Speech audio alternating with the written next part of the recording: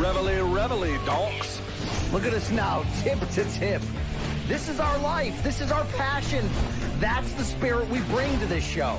I'm Luke Thomas. I'm Brian Campbell. This is Morning Combat. Hey, fuck your life. It's Wednesday, December 7th, 2011, and we're in a motel in the middle of BC's hometown, right?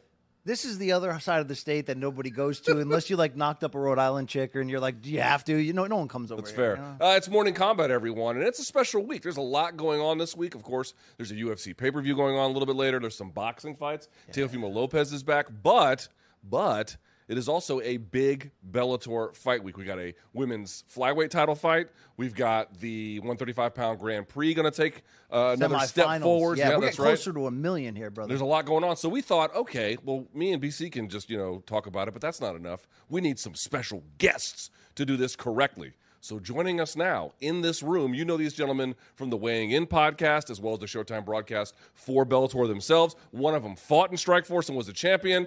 It's Josh Thompson to my left, and it's Big John McCarthy to my right. Welcome, gentlemen. Well, thank you for having us, man. This is a long-awaited rematch, if I can jump in and interject. It's a rematch. I like of that. Our saucy back and forth we had. But to the postscript of that was everybody caught COVID and you went to the hospital with kidney stones or whatever the hell it was. So, hey, welcome back to Norwich, Connecticut. Here we are. Yes. How you guys doing? I'm doing good. All I caught from the intro was that you called me special, and I like that. It makes Yes. me feel good about myself.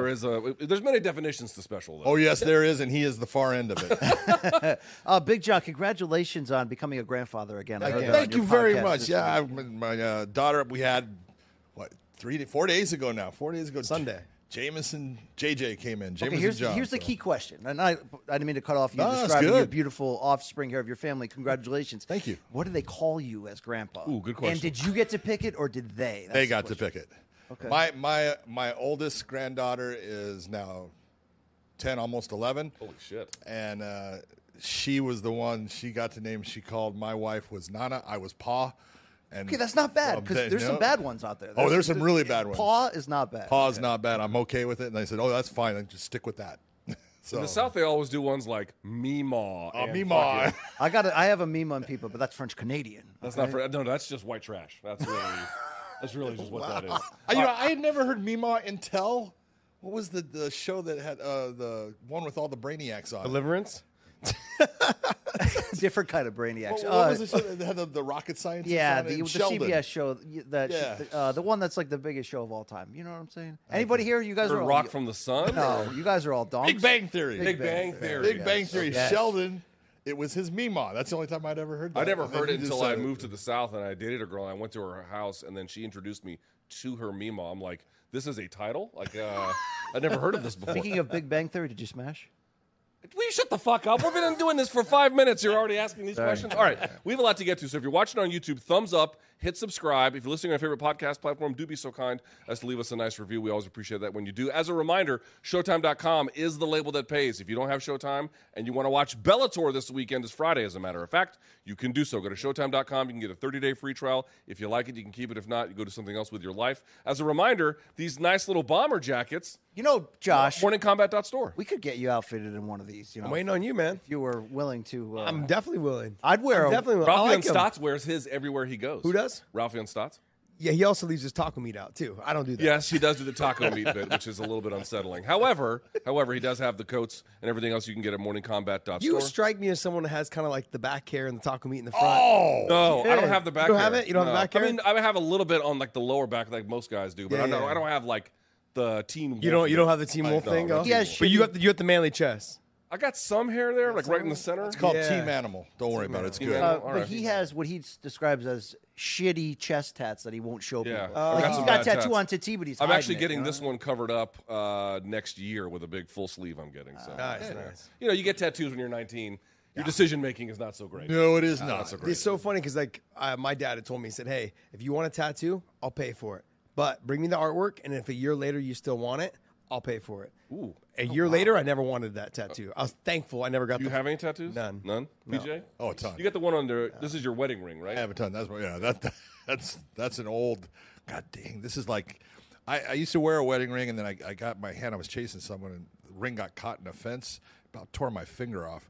So I said, I'm not wearing it anymore. And so my wife's big thing was, she said, I want you to wear your wedding ring and no tattoos. So I went and tattooed a wedding ring on. Well, I tell everyone you don't put a bumper sticker on a Bentley, so that's why I don't have it. Oh, wow. See, I think that's why Robbie Lawler didn't finish his stamp trap, to be fair. The stamp trap? In the back, that unfinished Stamp tattoo trap, he is has that what above he his didn't do? ass. Yeah. He's out of this week's fight. He can't find me. Yeah, he's out of this week's weight. All right, yeah, we have a but lot he to can't find you because he's not fighting, so he's free.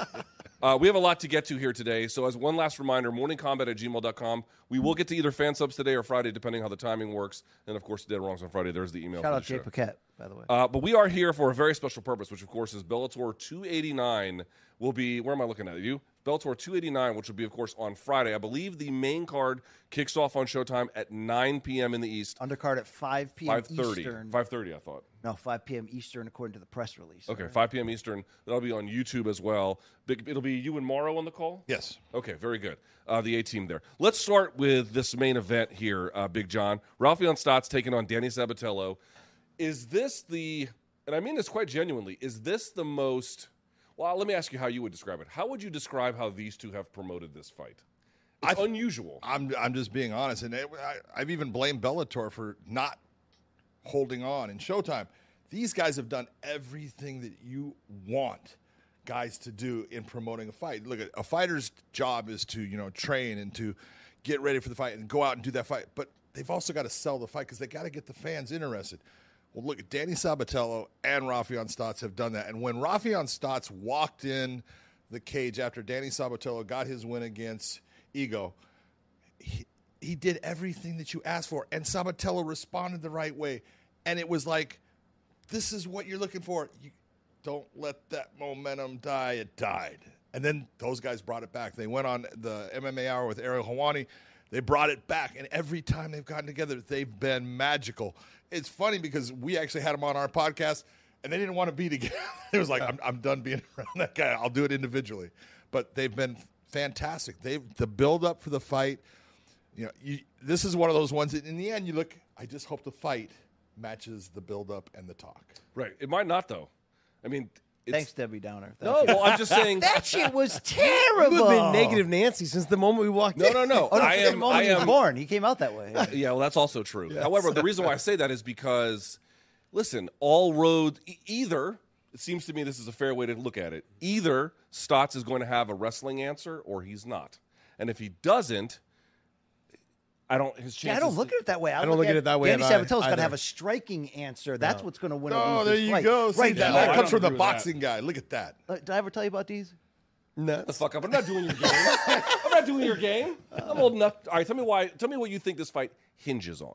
Well, there is obviously some wrestling aspect to it. He's going to have to get the takedowns. But I think it's really going to hinge on, to me, the cardio. The endurance of Raufeon Stots. He has been known to slow down. He is not a high output. He is an explosive fighter. And you've noticed in the past, most explosive fighters, they tend to slow down. In a championship fight, 4 and 5 rounds is a lot.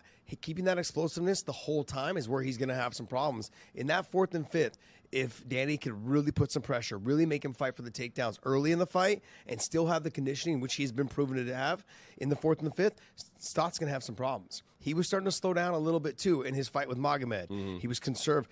I look at that fight, and Magomed's definitely better than Danny on the feet. And the wrestling aspect, I think Danny's probably got a different style of wrestling than Magomedov.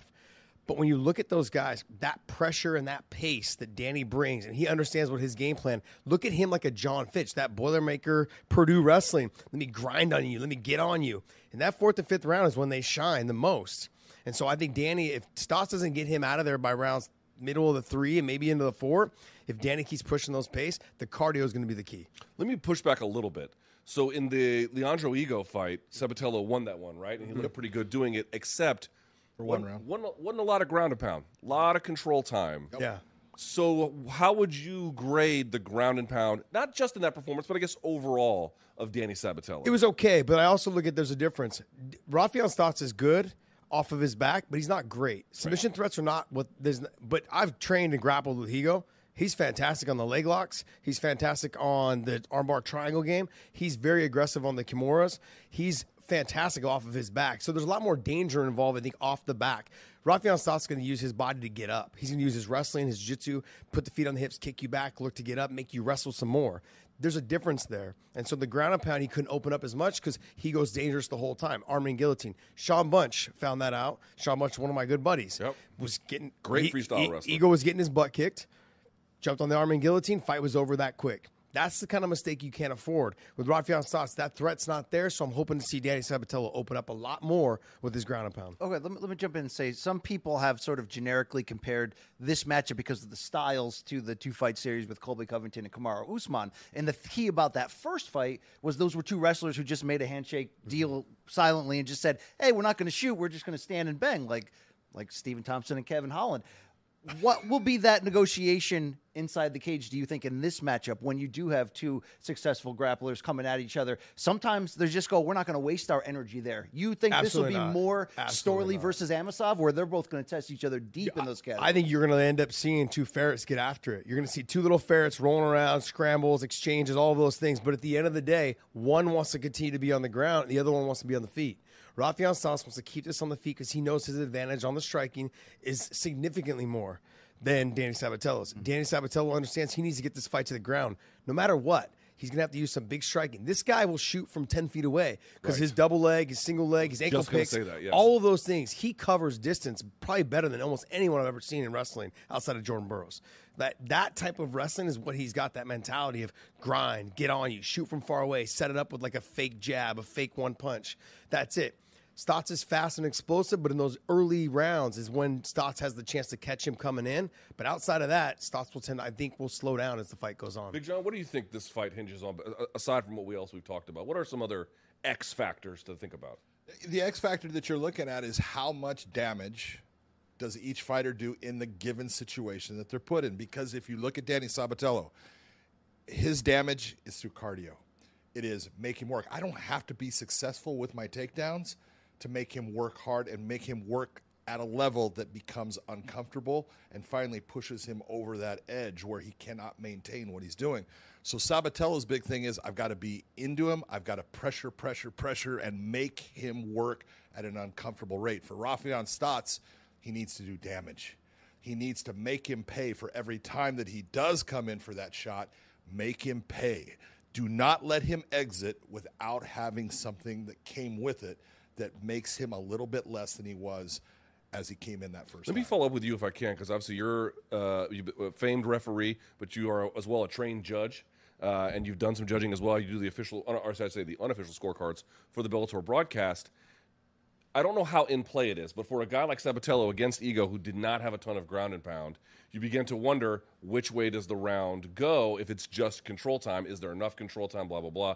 Do you like the way the new rules are set up, where essentially on the ground, if it doesn't lead to some kind of submission attempt or heavy ground and pound, they don't really count ground control all that much? I was part of that. I was one of the ones. I cannot stand someone that goes in there and tries to control another person for an amount of time and gets a win off of it. That is not what this sport is about. This sport is about finishing people. And if you go in there, you should know I have to work towards finishing my opponent. I cannot work towards just controlling him, because if I work towards just controlling and just holding on, being a wrestler, and it was beautiful, and my opponent just starts landing shots, the judges are going to end up giving it to my opponent because the top criteria is striking and grappling. Which one takes place more? That's what will get the most credit. And if it's even in those, now it goes down to not control, but now it goes down to aggression. And if it's even with aggression, now it goes down to control. So control, every time I listen to a broadcast and I hear something, oh, he's got great ring control. It doesn't do anything. It's not anything the judges are looking at, and it shouldn't be, because control, if we made control, which it used to be, something that was important, you start to get boring fights. I want to jump in and counter you on that, because I feel like for the first time when a fan sent me sort of the letter of the law of scoring the criteria that you're breaking down, that, reading it at length, I was like, oh, wow, I was off. I was spending too much time focusing on damage when the word in the language is constantly impact. So I think when people think impact, they also think damage, blood and guts, in what you can see, the damage visually. But the letter of the law also states essentially that if your impact of whatever style you're implementing is taking somebody else off of their game plan coming in or frustrating them, that obviously that'll never trump damage. But in close fights where it's not overly exciting, isn't what you're saying you shouldn't score against? Sometimes that becomes the factor that wins the round, though, right? No, because the impact really, and I'm being honest here. I put impact in, and I'm the dummy that did it, because I had regulatory people that didn't like the word damage. Oh, so Impact you're saying it's actually is damage. Yeah, okay. Now it's gotten to the point where these people are like, they were trying to say that, the sport is so young, we can't use the word damage. It looks like we're trying to hurt people. That's what we're doing. That's what the fuck we're doing. Thank you very much, Luke. Okay, that doesn't take a lot of common sense. That when every time you see impact in there, that is damage. That's just sanitized. That's what we're looking for. It's just sanitized language for what it actually is. It's exactly what it is. All right.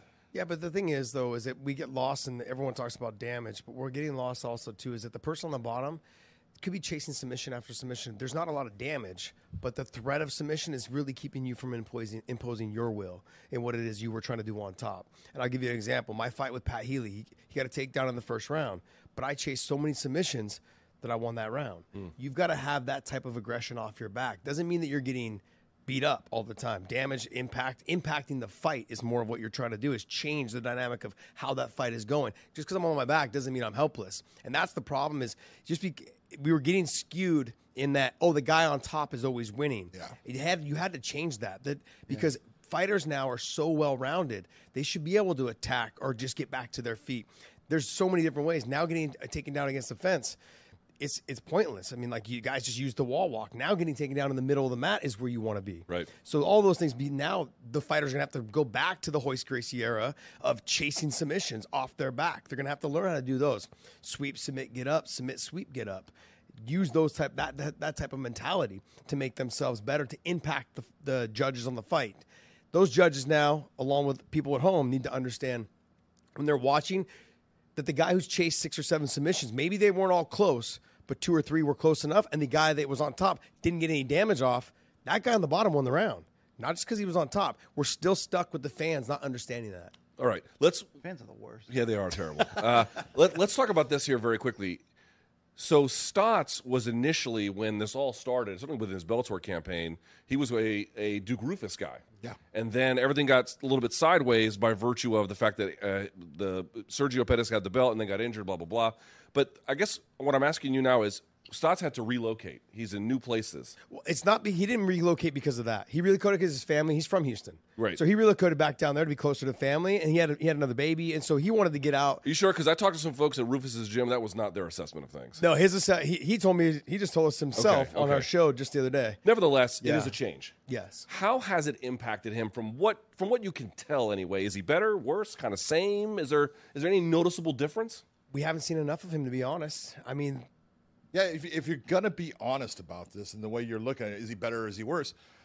We saw him in that first, round of the Grand Prix where he took on Juan Archuleta. Look, Juan Archuleta was looking good in that fight. Juan Archuleta was doing well. He was doing things that we didn't expect him to be able to do against Rafian in the fashion that he was doing. Damage, right? Yeah, absolutely. Yeah. And you look and you go, is it because of the opponent? Or is it because of now he's training in a different place? We're going to find out with this fight right here. I really believe that, in that Rafian, in that fight with Archuleta, believed going in, he can't out-wrestle me.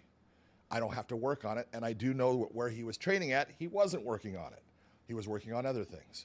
Now, those things got him the win in the end. A vicious win, yeah. Yeah, but he was pushing that wrestling to the side and let me work on the stand-up. Now he's going against somebody that he knows is going to wrestle. And he's got to have his wrestling up to par. That's what he's been doing in his training, and we're going to see exactly where he's at in this fight. All right, we're going through so many intangibles, which you do in a really close fight, to see what's ultimately going to separate them here. So we talked about gas tanks for Stotts. We talked about Sabatella's going to have to do damage if he does get top position. What about playing back into the theme of this fight and the trash talk? You from the position of having been in great rivalries, the Gil Melendez one, and being a punk, you've never been afraid to trade words. Some guys get off on it. Sorry for the bad term there, but some guys use it as fuel. Some guys, it messes with them. How do you feel like you've gauged how they've walked this out? So I've never been someone that talked a lot of trash to my opponent. I always respected everyone. The hardest fight that I ever had, to be honest, when it came to the actual inside the cage, was against KJ Nunes. Because he was talking to me. He wasn't even being mean about it. He was like, oh, no, you almost got me. Oh, no, yeah, nope, not going to get that one. And he was being friendly about it, But I blew my gas tank in that fight. If you go back and watch that fight, it was getting to me, the nerves. I don't know what it was, but it was a fight. I look back, I just couldn't perform. I was struggled so much in that fight. Dominant performance, but it was still, after the first round, I was gassed. It has an effect on you. Now, we had Danny and Stotts on this last week, and they both talked about, look, the talking's over. But when you get in there, Danny talked a lot about that pressure. He's not just fighting Stotts, he's fighting everybody. Because of all the things that he has said, he's putting that pressure on him. I don't think it bothers Stotts at all, because this is the way Stotts did it was not like personal, like F you. Stotts did it in a way that was, I'm just going to give you an ass whooping because that's what I'm here to do. Whereas Danny has to live up to that. He put his middle finger in his face. You suck. This guy's fucking trash. You're a D2 wrestler. You're not even on our level. I'm a Purdue wrestler. Like, he's putting that pressure on him. I want to see how that pans out inside the cage, because if he can't get a takedown or two in the first round and starts talking to him, it's a snowball effect. That has the potential of really skewing how this fight goes. It's tough when you tell everybody your opponent sucks and then they beat you. Right. Well, not only that, but multiple audiences in multiple cities that he's terrible. well, not only that, but he compares Big 12 wrestling. There's no way this Division II guy is going to ever take me down. No way. And then you can't get a takedown on the guy. Right. Now what? And also, to compare it to something, obviously it's very, very different. But to go on a media tour together in the way that they have, city after city, event after event, podcast after podcast. They came in the studio with us for a little bit as well. It got wild. Talking about dicks. And it's like, we saw what happened with Conor and Jose Aldo, where, Conor won that one fair and square, but you're never going to convince me that was the best Jose Aldo had. No. You're never going to convince me. So it's like, what does that do to all the pressure? Even before the fight starts, are they in the right space there? I look at that. You can take Conor and Aldo, and then you can take Conor and Khabib. And here's your difference. Conor got into Aldo's head so much, got under his skin in a fashion that Aldo wanted to kill him. I always say the best part about fighting is you can sit there and say everything you want. In the end, I get to try to punch you right in the middle of the face, and you get to do the same to me. That's a beautiful thing, because all the talking doesn't mean anything. It's actions in that cage that are going to count. But with Aldo, he wanted to hurt McGregor so bad that he took a big shot coming in, leaned forward far, got out of position, and got tagged. Happens. Look at the difference with Khabib when he fought him. Stuck to what he does. And then when he got to the good positions that he gets to, went into his normal thing of, let's talk now. And started going after him and just turning it around on him. And it ended up But here's the thing, having though. an We are effect. talking about Khabib, who has like all-time great makeup and metal in terms of his focus and poise and all that. Yeah. What do we know yet about Sabatello? Because when you carry a character, Colby Covington went through this. Like you're saying, you got to answer every time you're purposely with the pro wrestling angle trying to get people booing you.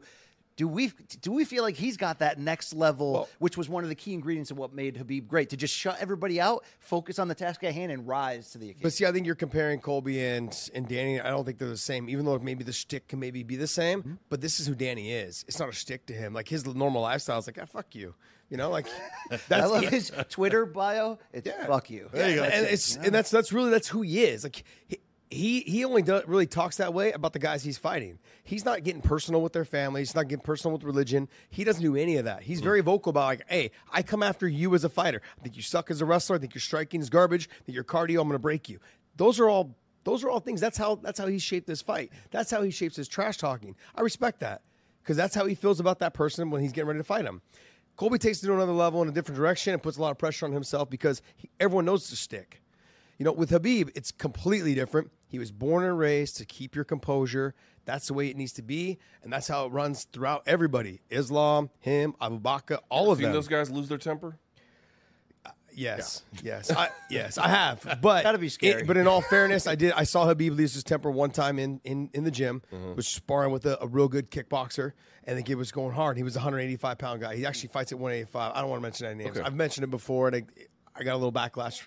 But they got into it, and Khabib was like, look, I got to fight in 2 weeks, and you're fucking trying. I was working with you, and now you're trying to take my head off. Got into a mix-up. Khabib just was able to get a takedown. We had to separate him. But this is sparring. This is training. Right. We have a red room where everyone goes light. We have it's like the cage room where everyone goes hard.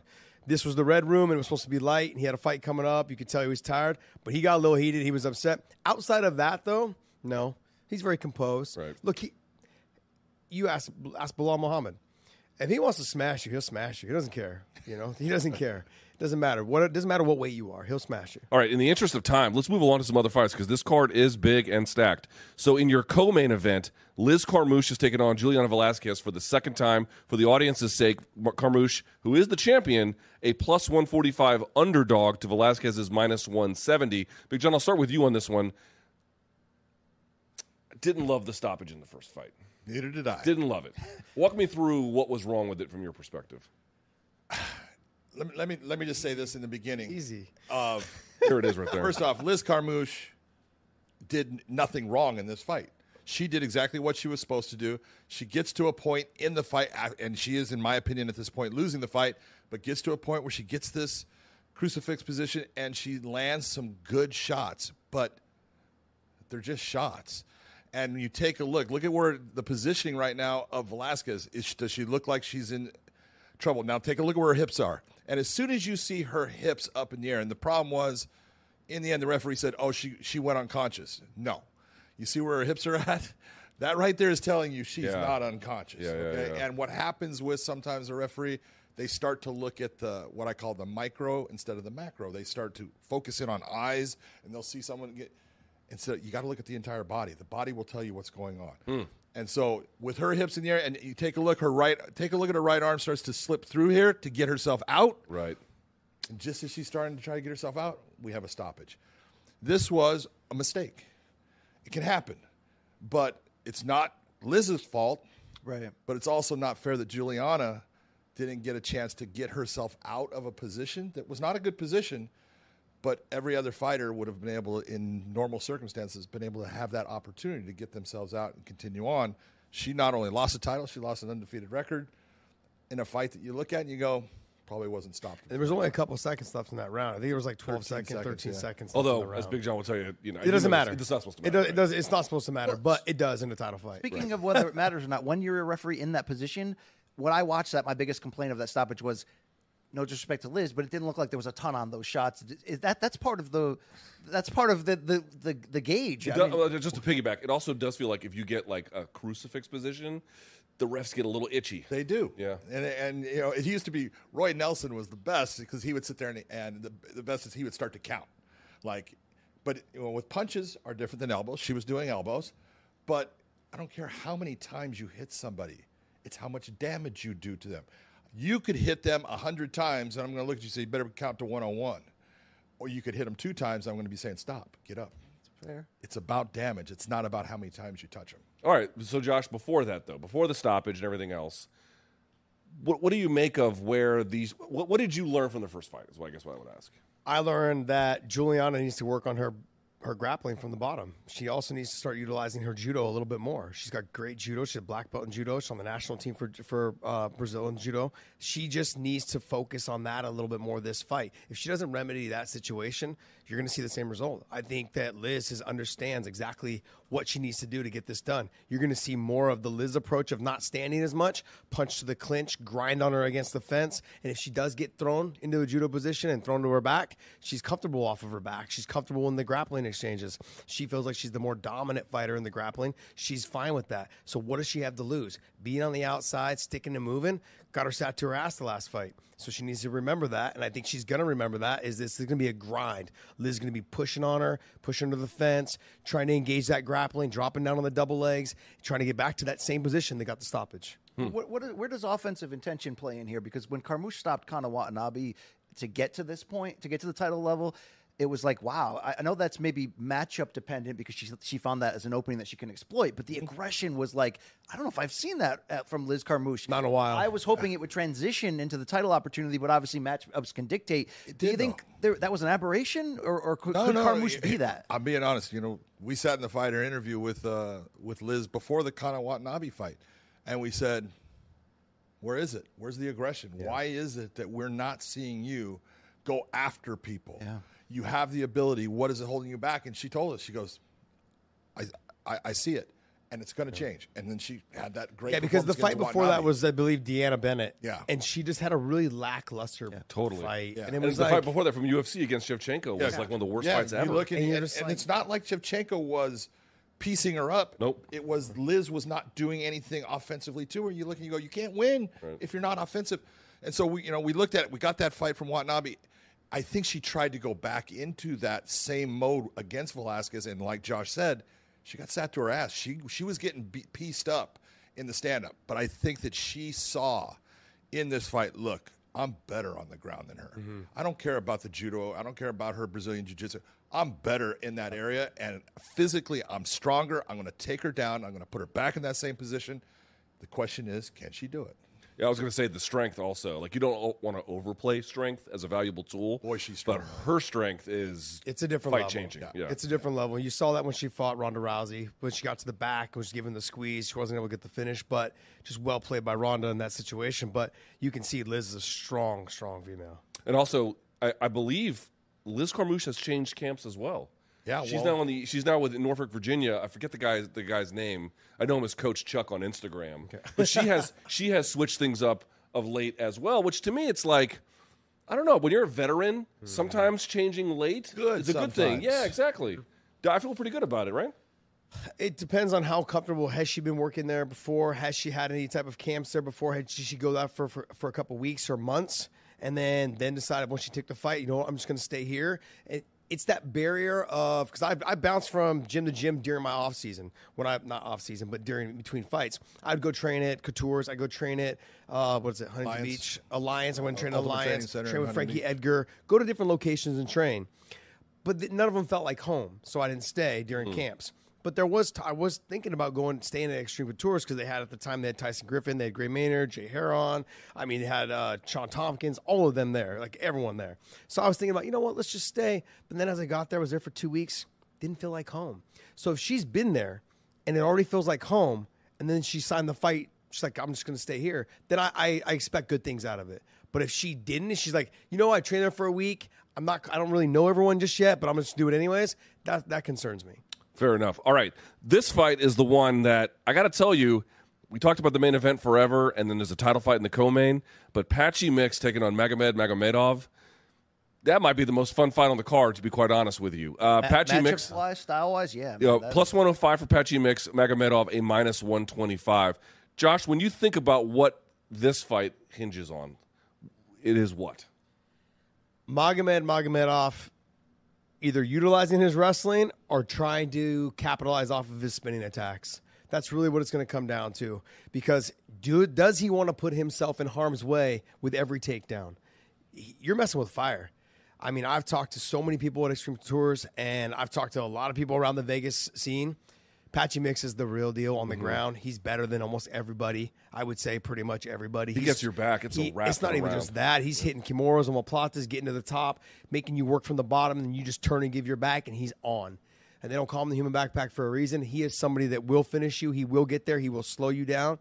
And, I mean, John and I talk about this all the time. He learned so much from that Juan Archuleta fight that it was probably the best thing that ever happened to him, was understanding that if I get someone's back the first 2 rounds and I don't finish them, I need to conserve some energy and figure out how to get there again without just taking shots.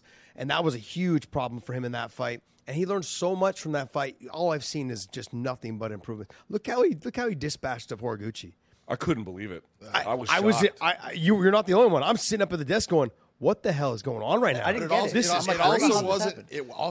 It was his failures in that fight that you had to be impressed with, because he didn't get the finish. Didn't matter. He learned how to conserve his energy and just go right back to it and put him in a bad position. Horiguchi then fought his way out of it, but Patchy Mix is winning that entire fight, and it was the maturity of, I'm not going to gas myself just going after this one time. If I don't get it the right way, I'm just going to sit there and work towards getting a better hold on. John said it. The failures is the key. Is because in the first fight with Juan, his failures after the first 2 rounds turned into, come on, hit me, that type of – that doesn't work when you're dealing with the top guys in the world. You know, Juan Archuleta is a beast at 135. You can't do that to someone. He's going to piece you up, and he did that. In that fight against Horiguchi, when it didn't work, he stayed composed. He kept sticking with his game plan. You saw that laser focus in him that you want to see out of one of the best bantamweights in the world, if not the best. I really kind of believe he's the guy to beat right now in this tournament. Right. I like Stotts. Wow. I love Stotts. I love Danny. I think Magomedov. But I think right now that confidence of beating Horiguchi and the way that he's able to calm himself down now, and his striking's gotten a lot better and closing that distance and getting the takedowns, I think he's kind of the guy to beat right now. He does feel like he's got a little BDE coming off of him right now. Also, he's the biggest of them physically. I saw him. We went to the high rollers thing. You ever been to high rollers in Vegas? No. It's the they smoke a bunch of weed and they do jiu-jitsu competitions. You pay the money and they just walk around handing you these It's great. blunts. It's pretty great. When we saw him there, he was with Jake. You have to get high to roll. Yeah, it's true. Jake Shields was his cornerman. I think of course he was. And Jake brought him over and introduced us to him. I was like, dude, you're a fucking bantamweight? Like, he's enormous for a bantamweight. Enormous. All right, let's talk lessons learned on the flip side, because coming into the tournament, I felt like Magomedov could be the dark horse. He could be the sleeper if he learned and evolved from the loss to Stotts. So, Big John, what have you seen from him emotionally and inside the cage to show you that that's true, that he is still a pretty much a sleeper entering this Final Four? You know, I've been watching Magomed. I did the first fight I ever did his was in Russia, probably 5 years ago. It was against Peter Yan, and it was a rematch fight, and that was the first time I really saw the incredible fights. But it was the first time I saw this guy that, man, he's not just a wrestler. This guy's got great attacks, and his stand-up is good, and he's got beautiful kicks, and he needs to go into this like the same way he did the Barzola fight. Yeah.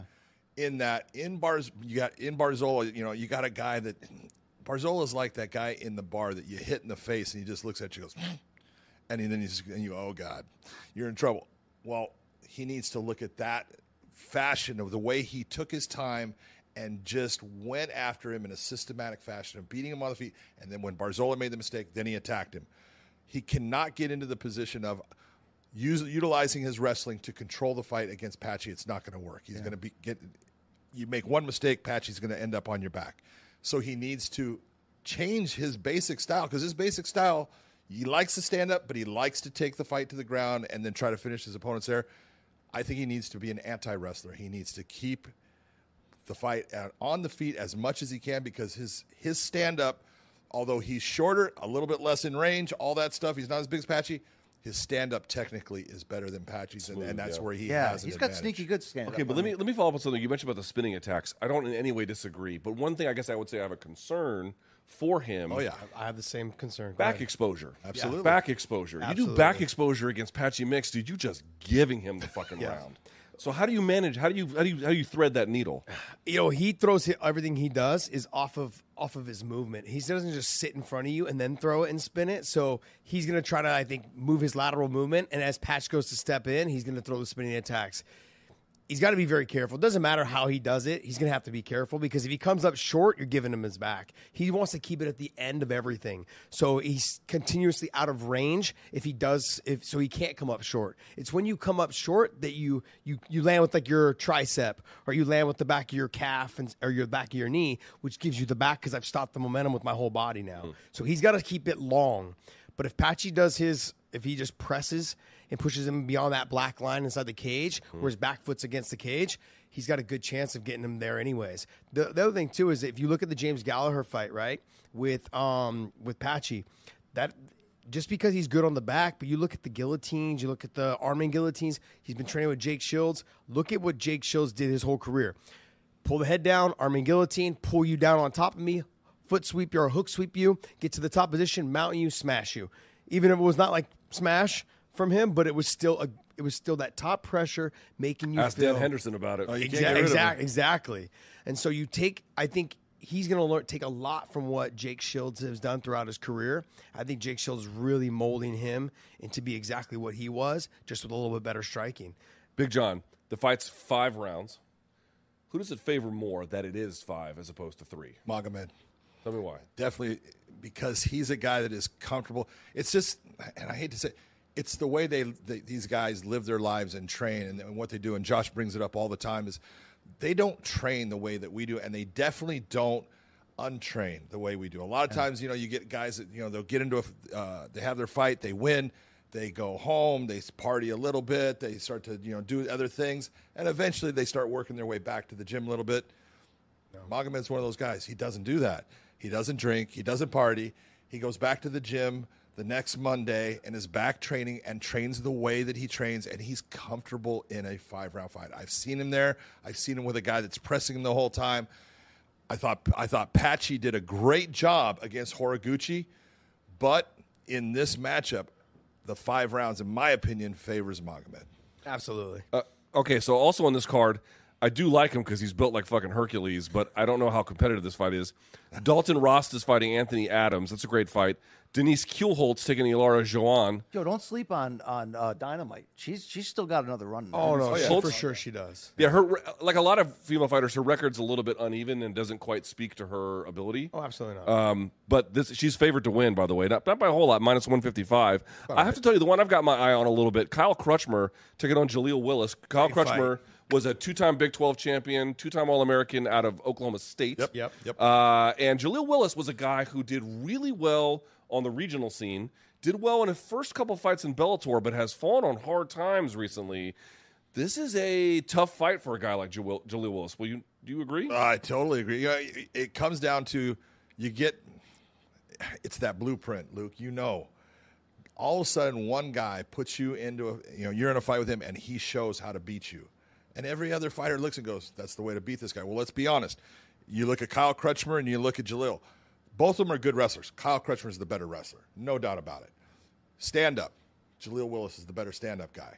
What has everyone been doing against Jaleel Willis lately? They go, his wrestling is good.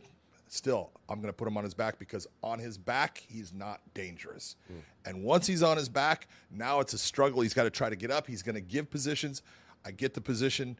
I can get the submission, and that's what's been happening. And so he's got to figure out how to get himself back to his feet if someone takes him up without putting himself in that same danger position. Fair enough. BC, how excited are you for Pat Downey? That's what I wanted to transition to because, guys, let's be fair. A lot of MMA promotions out there, competitive space.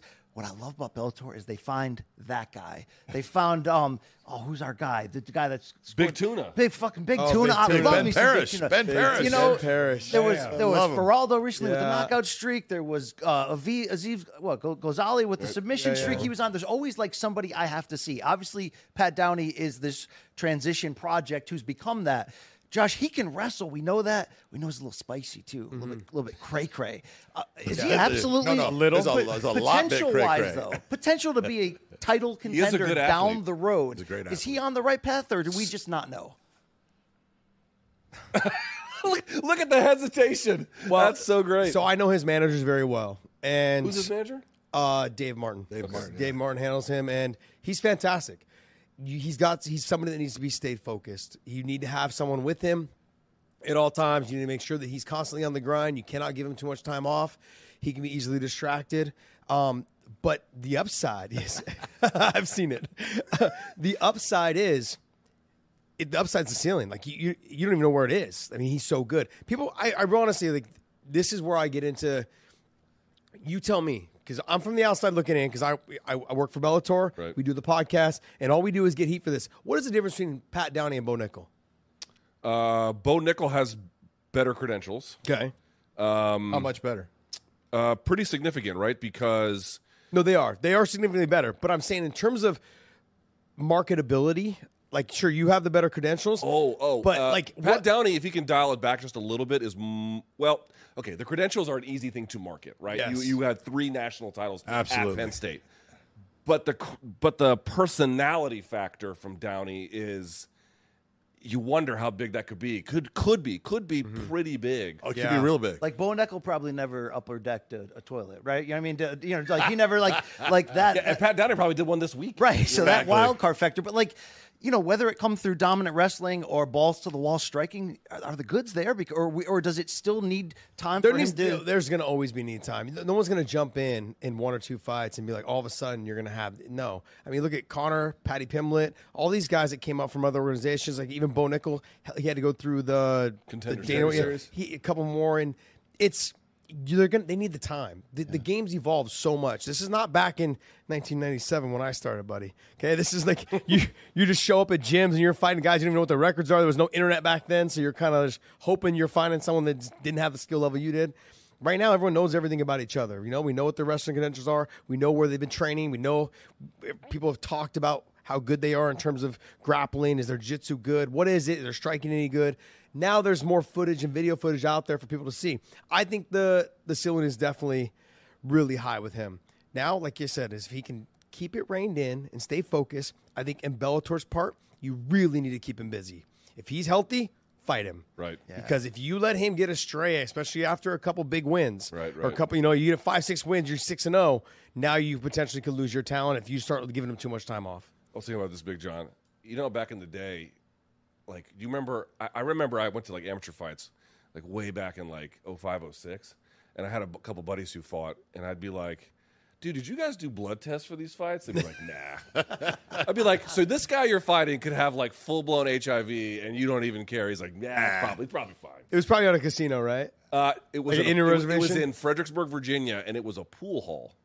They cleared out the pool tables and put this is back when the ring was still more common. Yeah, yeah. And then he fought in front of, and by the way, it was the guy who fought was Anthony Cheesesteak Morris, who ended up in WEC and everything else. So actually, it was a couple legit guys on the card. So That's a good name, Cheesesteak. Cheesesteak, yeah, he's from Philly, so it's all right. Speaking of the ring, by the way, while we still have time for you, Bellator versus Ryzen MMA. This, of course, will air on. Now, it's going to take place in a different time because it's Japan, but I want to be clear for the audience's sake. It's going to air on Showtime New Year's Eve at 8 p.m. So you don't have to watch Ryan Seacrest do his dumb shit. You can watch Ryzen or Bellator versus Ryzen.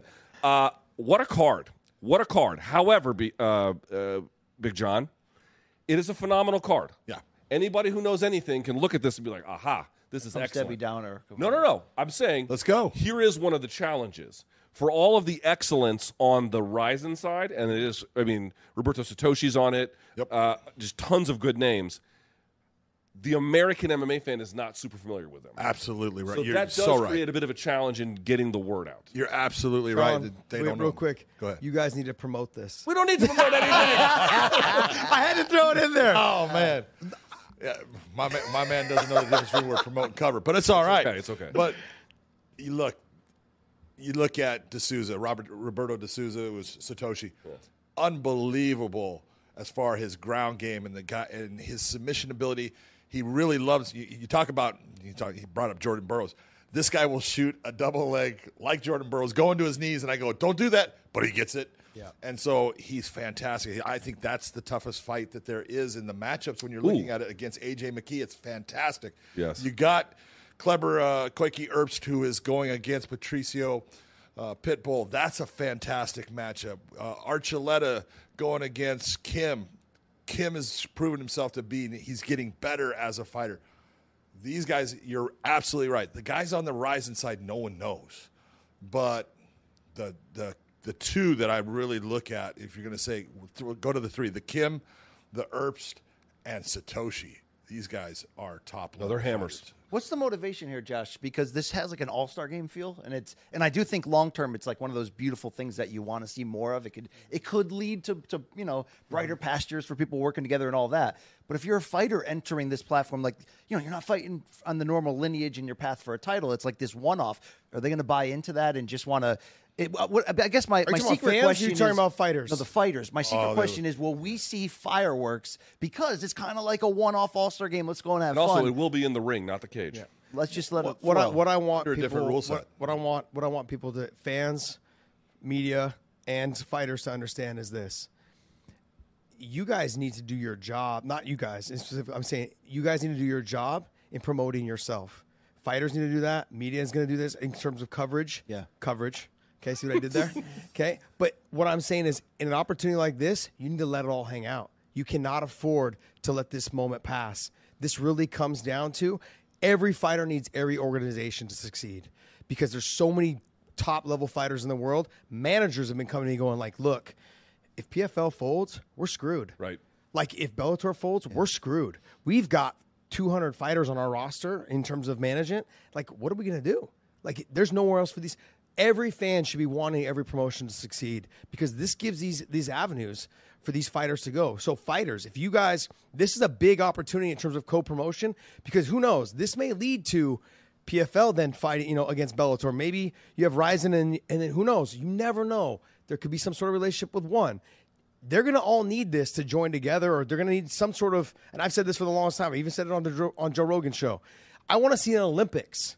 maybe every 2 years, maybe every 4 years, of the best fighters, maybe not champions, so not any organization really gets killed, but you have fights that you really want to see. How great would it be to see Stephen Thompson versus MVP? Oh, it would be tremendous. Thank you. Now, it doesn't have to be your champions, but I think that those type of events, you get the hardcore fans, they start buzzing about this every Olympics, every 4 years, like the World Cup.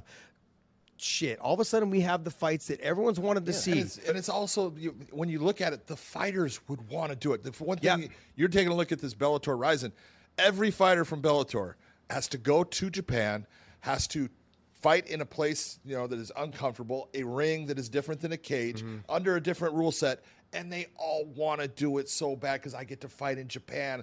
I go back to the old Pride days. That's how I came up watching these fights. My whole dream has been to fight there. And they're getting that opportunity. And you want to make these special times, these special moments for the fighters to get excited about because, like anything, your job, there's things that you do all the time. They're boring, but there's things that get you excited, and you want to have those moments. And I want to be clear, too. Fighters in different organizations different organizations have sent their fighters to compete in another organization. It's not the Bellator same. and Ryzen. This is different. Yeah. This is Bellator. The entire card is Bellator versus Ryzen, and the Bellator guys are going to Japan in the ring, and I believe they can soccer kick in Japan, correct? Any head strike in any position is legal. So yes, you can soccer kick, you can stomp, you can knee to the head on the grounded fighter, you can elbow because in Pride there wasn't, but now with Ryzen rules, you can elbow. You can do a 12-6 elbow, which is the stupidest rule ever. Yeah. But so they're smart enough to figure that out. Yes, the rule set is different, and it's going to be an advantage. No doubt that there's an advantage for the Ryzen fighters because they fought that way. Anytime you go and take a look at Crow Cop, when Crow Cop came from Pride into the UFC, he had problems in the UFC in the beginning, and part of it was the rule set. It's different. You can't do the same things. You have to get used to it. So there is an advantage there, but that's part of what it is. I think the next time, Ryzen guys come to Bellator or whatever, that's what I want to see, exciting. though, because of the history of the relationship between whether it was Strikeforce and Dream. They had a relationship there as well. And then you have now Bellator with Ryzen. I don't want to say it's been one-sided, but we've sent our fighters over there. We've had Aoki over here, and that was pretty much about it. Horiguchi fought Caldwell after Caldwell had already went there. So I want to see it become a little bit more skewed. Not skewed, but I want to see it a little bit more split down the middle. Now, I understand that their New Year's Eve show is big. enormous. Yeah, I big. fought there. I was the co-main event there against Kawajiri. It's fantastic. It's a week long of just nothing but press, and it's amazing. I understand why fighters want to do it because if you talk to past fighters, Rich Franklin talks about it all the time. My one regret is I never got to fight in Japan. His biggest regret is I should have left the UFC just for a split second to go fight over there. That's his biggest regret. I've talked to him when I worked at One and with him. He just man, and I've had several fighters. Patricio, he's always wanted to fight there. It's just that nostalgia of Patricio. No, Patricky fought there. Am I imagining? I'm just thinking. I thought Rich Franklin fought Lyoto Machida in I Japan. thought he did in Inaki Bumbaye, right? Yeah, Yes. thank you. Maybe it was in Saitama. Maybe he wanted to fight in Saitama. So Okay. maybe in Saitama Arena then he wanted to fight. lost to Lyoto Machida I could have sworn in Franklin Japan. got Did he? put out. I Yeah. think so. Okay, so then maybe I misunderstood in terms of he wanted to fight in Saitama because I This got is to going to be fight. Saitama Super Like, Because I got to Arena fight in as well? Saitama Super Arena. He fought him in Macau. He fought him in Macau. Which is That's not right. not the same. Big that's John, not speaking Japan. of Japan, I always wanted to ask you because we always, tell stories about, man, did you hear Andre the Giant was so big in Japan he had a shit in the bathtub? And then the other day in the studio, Luke might not want this public, but you blew up that commode. Yeah, I destroyed it. Oh, no one will ever use that restroom again. Wow. John, when you go to Japan and you're a very large man, you must have shut shit down there. You got a great story about closing down a fast food rest room or what? You know what? Can you believe I've tied my editorial fortunes to this man? Japan is awesome to go to. But I do have stories. Ken Shamrock was the first one to tell me. He says, "Hey," he goes, when you go to Japan, he goes, they're going to want you to hit them. He goes, "Don't do it light."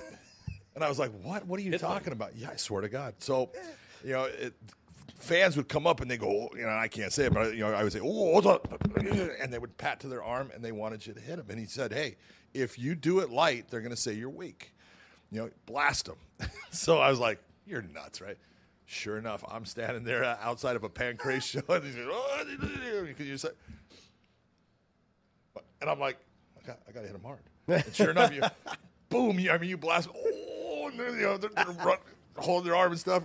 Next guy comes up, and you go, "All right, this is different than any place in the world." Oh, it's hysterical.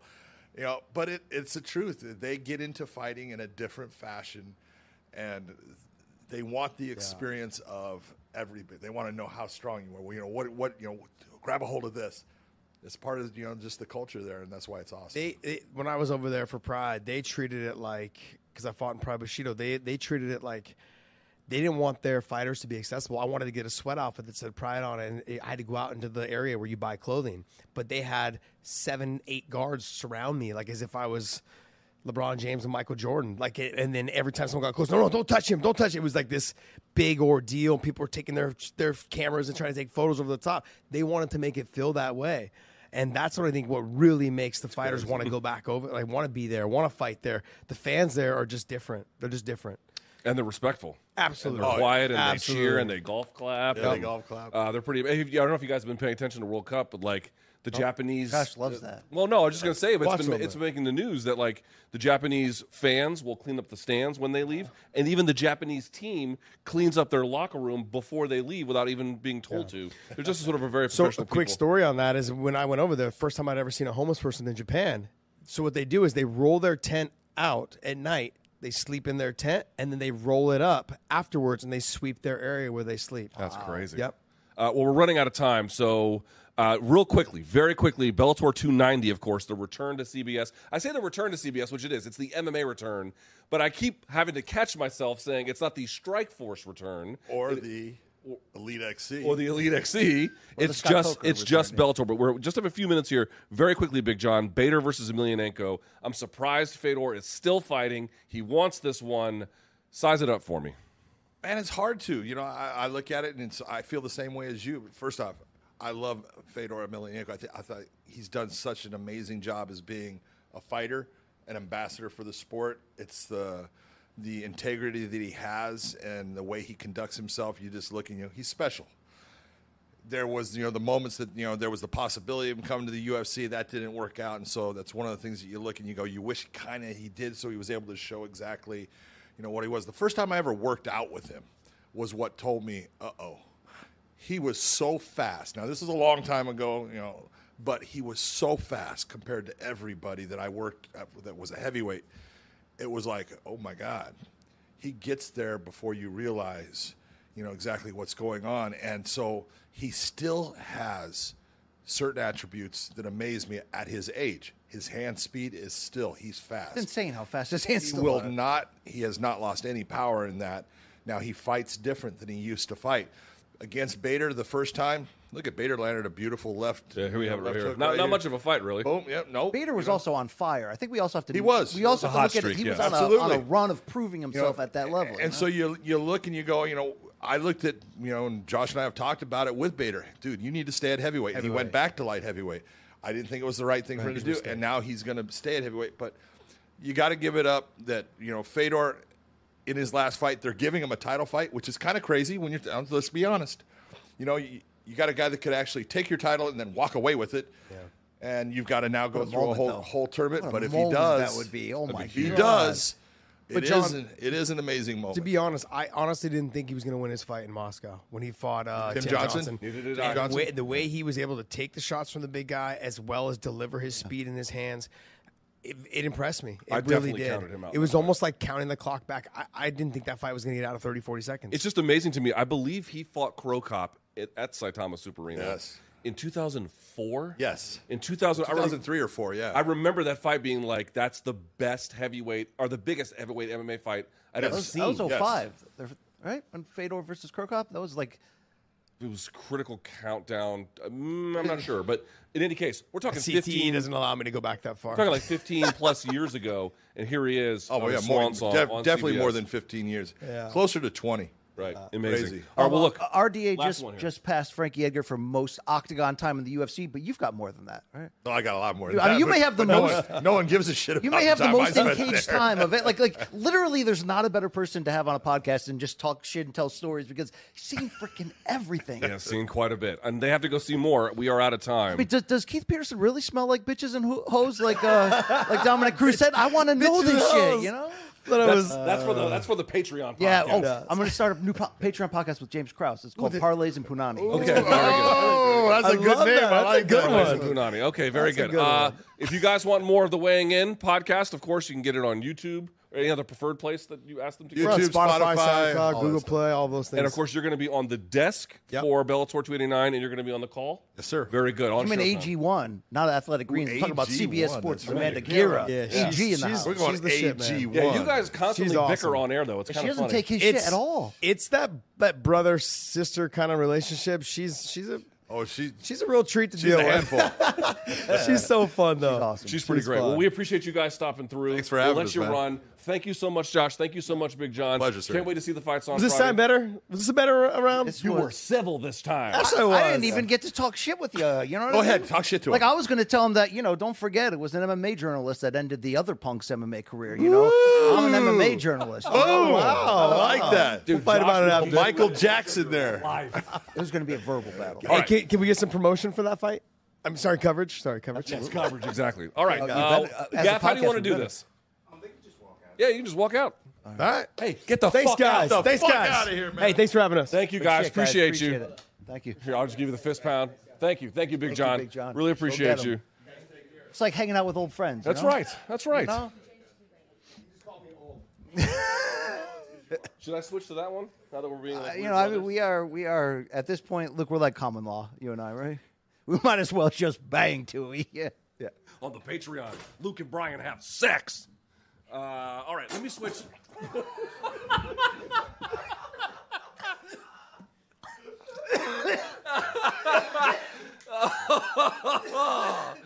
Oh, dude, you just sprayed Jake, you fucking animal. Oh my God. I got a pop with that one, huh? I got a pop with that one. Holy shit balls. You all right there, fella? Here, let me switch with you. I want to switch seats. Oy, that was fun. All right, here we are. Was this towel used before, guys? Luke, I once threw up on a plane in Denver, and the lady next to me pulled some toilet paper out of her purse, and she was like, "Son, take this, but don't worry, it wasn't used." That's a terrible story. It was weird. Yeah, it was really weird. BC, you need to get your thing out because we have to tell everyone about our partner, Athletic I don't take Greens. my thing out for just anybody. Well, okay? in this case, you have to do it for Athletic Greens. So Athletic Greens, BC, of course, something we use every single day. I take Athletic Greens because I want better gut health, energy, and I don't like taking 8 gazillion pills and vitamins, Brian Campbell. You okay there, bud? Yeah, sorry about that. That was weird, right? Hey, listen, when the comedy hits, your body Well- just reacts. Here's the thing, Luke. I want to be healthy. It's hard, though. It's the way I was raised. It's hard. But with, 1 scoop of that magic green powder and 8 ounces of water in the morning, stir it up. Like this? And I feel like I'm cheating the system a little bit because it doesn't taste too medicinal, like your marijuana vape pen. But what it does is it's got, Luke, a small micro habit that leads to big loyal gains. And how rare is that in this day and age? It certainly is. 75 high-quality vitamins, minerals, whole food source superfoods, probiotics, and adaptogens to help you start your day just effing right. And it's also lifestyle friendly, Luke, for like thick boys that ride bicycles and also I see what you're doing. people that eat keto, paleo, vegan, dairy-free, gluten-free. Whatever you're into on the side, it's free. It contains less than 1 gram of sugar, no GMOs, no nasty chemicals or artificial anything. But yet it still tastes good, Luke, and it's less than $3 a day. I know what you spend on that habit. Yeah, this is the last. Well, By the way- I've been doing good today. No. You just violated the fire code because Kyle at the front desk, Kyle at the front desk of this hotel that we're at, MK fan. he was like, This is a "Yo, true story. Mr. The guy- Campbell, come this way." I was like, "Bro," he's like, "I'm a day one donk, brother." Luke, he did tell Jake Von Amsterdam, please tell Luke no vaping in this hotel. Yeah, I'm ignoring It him. wasn't a bit though. It was like, Yeah, I'm ignoring him. By the way, Athletic Greens has over 7,000 5-star reviews and is trusted by leading health experts such as Tim Ferriss and Michael Gervais at BC. Right now, time to reclaim your health and arm your immune system with convenient daily nutrition, especially heading into the flu and cold season. It's just 1 scoop in a cup of water every day. That's it. No need for a million different pills and supplements to look Yeah, out let's for your get health. to the part that it's verbatim, Luke. right now, if you go to athleticgreens.com/morningcombat, you can take that first step into your health, and we're going to give you from AG1 5 free travel packs. Luke, I use them on the road all the time, and that 1 year supply of vitamin D, immune supporting vitamin D. It's drops. I put it in my AG1, and it's like getting a double at the bar. Luke, right now, athleticgreens.com/morningcombat. Take ownership over your health. That's right. athleticgreens.com/morningcombat. Take ownership. There you go. Are we doing the DK read or yeah? Yep. All right, BC. Things are going to get intense in the octagon this weekend. All of the UFC fans out there, UFC 282, which we're about to talk about, is coming up this Saturday. Jan Blachowicz, Magomed Ankalaev going head-to-head. You're not going to want to miss it. And what's even better, BC, is we've teamed up with DraftKings Sportsbook, the official sports betting partner of the UFC, to share an awesome deal with you guys. Now, we're talking, of course, above-board, legal betting, all of that stuff. All new customers have to do is sign up with a promo code COMBAT with a K. Yes, COMBAT with a K. Bet $5 on either fighter to win before the fight starts and get an additional $150 in free bets if you So, want. look, if you're like, I love me some Patty Pimblett, but it's Jared Gordon time, put a bet down. $5. That's all it takes. You win that? How about $150? Like, that's the easiest way to try something new, to take a chance, to try to put a little cheddar on top of your cheese. That's right. And, of course, DraftKings is safe, secure, and reliable. Best of all, you can deposit and withdraw your cash whenever you want. So here's what you're going to do. Download the DraftKings Sportsbook app now. New customers use the promo code COMBAT. That's COMBAT with a K if you're listening on the podcast. Bet $5 on any UFC 282 fighter to win and get $150 in free bets if your bet wins. That's promo code COMBAT only at DraftKings Sportsbook, the official sports betting partner of the UFC. There we are. All right, BC, let's talk about, if we can here, UFC 282. You all right? Yeah, sorry, I piped, I went down the wrong pipe. Yeah, it's okay. Now, we did do a UFC 282 pregame preview. It's fantastic. It was great. Maybe I didn't get some pronunciations of some names right, but I tried, okay? That was a good faith effort right there. I like that. The thing, here's what I did. I looked it up, how to do it, and I had someone who was Czech send me the videos where he pronounces it. It's more Yizzy than Yeezy, but apparently the R is almost like a ZR, so it's like Yerzy, or I can't do it. I don't. You know how every time that I talk about pro wrestling, you're like, BC, I can feel the viewers unsubscribing. Yeah, it's this one here. Every time you wrestle with those names, people are like, just say it, motherfucker. All right, yeah, I can't do it very well. Either way, stop wrestling. He's not fighting on this card. Here's who is: Jan Blachowicz taking on Magomed Ankalaev. BC, let me read you the odds. Yeah, plus 235 for Jan, minus 280 for Ankalaev. Fair. It is, because you look back at that run Ankalaev's on since that loss in his UFC debut to Paul Craig. Yeah, which was he was winning that fight up until the very last second. I mean, the run that he's on, he's showing you the power. He can finish you and hammer you out, but obviously, he's coming from the hammer zone right now, meaning he could take you down and grind you down. Look, he looks to be like the guy who's next in line, maybe not kicking your door down on the way there. The same way like Makhachev looked at times, or God, like Usman Nurmagomedov just winning the Bellator title. You're like, oh God, the best is yet to come. Like, this guy's going to flower into something insane. But steady but surely, Magomed Ankalaev has built this win streak. He's absolutely in position right now to take advantage of the craziness that's going on in the division post John Jones, but also right now with that title becoming vacant and them not giving Glover exactly what he wanted to make it work. Dude, Ankalaev is the one who benefited from it. The company went to bat for him. They see and feel that potential. So Jan, I believe, is that perfect foil coming back and getting a second chance at what was already an unlikely streak. But then, we look back at the way he lost to Glover. It's all Glover, but, Jan crumbled and fell apart just like that, and the fight was over. It's a redemption time. I think you have to favor Ankalaev, though, from what we've seen. He's just been on such a run where, when you can control the terms of the fight, Luke, that aggressively for that long, it makes the other guy feel like he's walking to school uphill both ways. Yeah, like everyone's dad, right? Yeah. I will tell you with this one, we're going to talk more about this on Friday. We'll do some like an in-depth X's and O's. I will tell you for this one, I don't have a great read on how exciting this fight will be, because there's one version where there's actually just a couple versions. Right, because if Jan takes chances to make it a fight, that's actually probably in some ways the worst case. He's going to walk right into Ankalaev's trap. Right. Jan's also good. By the way, we don't talk about this enough about Jan Blachowicz. One of the best guys at checking leg kicks in UFC. Actually, I think that's what undid Izzy when they fought, to be quite honest with you. He also has incredible poise and patience, meaning he won't make it an action. It'll only become an action fight if he gets caught with something and is visibly hurt, and then it sort of becomes that. Or he makes some kind of tremendous error along the way. Now, he did speak to our CBS Sports brethren, Shaq Majori, about working with a mental coach. He now has a mental coach that's a big part of his life.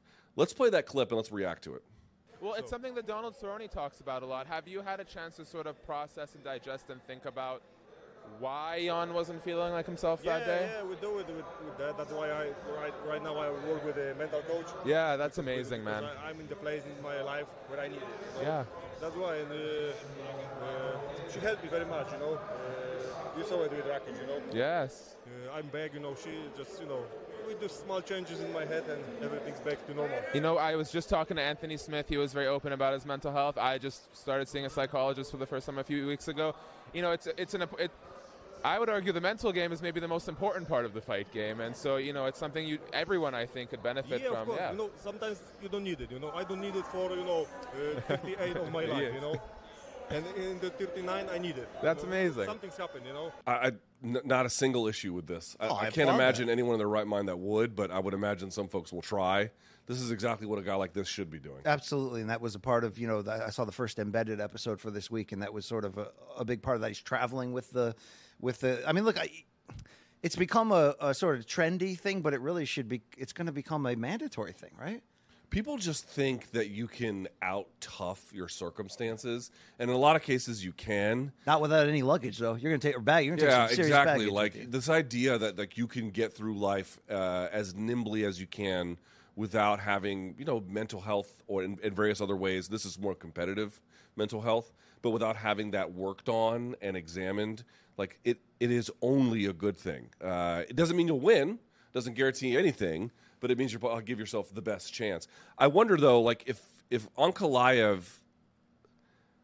I don't know about this fight. Like, do you see him potentially taking down Blachowicz and then kind of grinding him out?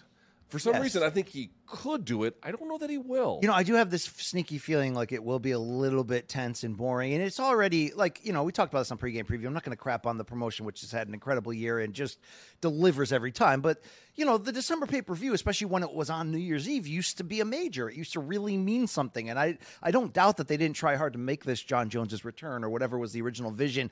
And then you get the bad luck of the rematch of the fight of the year that we all want to see falling apart. But, like, even with Patty there, this card is incredibly unsexy, and the main event is probably more than likely going to play out unsexy as well, which means more of a technical striking battle from distance, but one that I think Ankalaev will be able to control. And then I think my question is, then will Jan try to shoot just to try to change up the scenario or momentum? Will he end up being at a point where he waits too long to kind of make his move and needs to try that? I don't know. There's a lot of, like, this is certainly has. It's a great fight on paper. It really is. I mean, hardcore fans, you know what you're getting. It's an interesting, contrasting fight. But I don't love Jan's chances here. Beyond that, we already know Ankalaev is on fire and the favorite. I really don't love this fight for him. I think style-wise, this is going to be I don't know if I love anyone's fight when they have to go up against Ankalaev, to be honest with you. But I will say this. We haven't really talked about it. We didn't talk much about it at all in the pregame preview, which was, okay, but let's put aside our prejudices in the sense that what if Blachowicz does win and then becomes a two-time light heavyweight champion? What does that do to his legacy, do you think? Oh, it doubles down and enhances his mental toughness because it's incredibly hard to do when you go out there. I mean, he already had an unlikely run like we talked about, and you give him so much credit for kind of getting out of that bubble of being not a journeyman, but a guy that traded big wins and losses against some of the best names and was a guy that was trying to reach up and get up in the rankings and couldn't. And then suddenly he makes his move, and then he gets beat devastatingly. And I know it wasn't like a one-punch knockout when he got subbed by Teixeira, or Glover Teixeira, yeah, exactly what his name is. But Luke, at the same time, it was so one-sided that could snuff out your future motivations, especially when you're at that age and you're like, all right, I came as far as I can go. Let me take a couple fun, fights on the way out. I know I offer that sort of, it could go that way a bunch, and you're always like, well, is it, does it ever really go that way? Yeah. Sometimes, Luke, people's careers or motivations fall apart. If he comes back again and beats a guy that he's not favored to, and you already give him credit for the adjustments he made in his one title defense against Adesanya, which I think is a win that will always stand out bright on his career, even with the size difference, that, he already did a lot to change whatever reputation or whatever fighter we thought he was. If he does this, it's almost, You know, it's almost a folk legend, Luke. The Polish legend. Are you really smelling that microphone? Scratching my nose.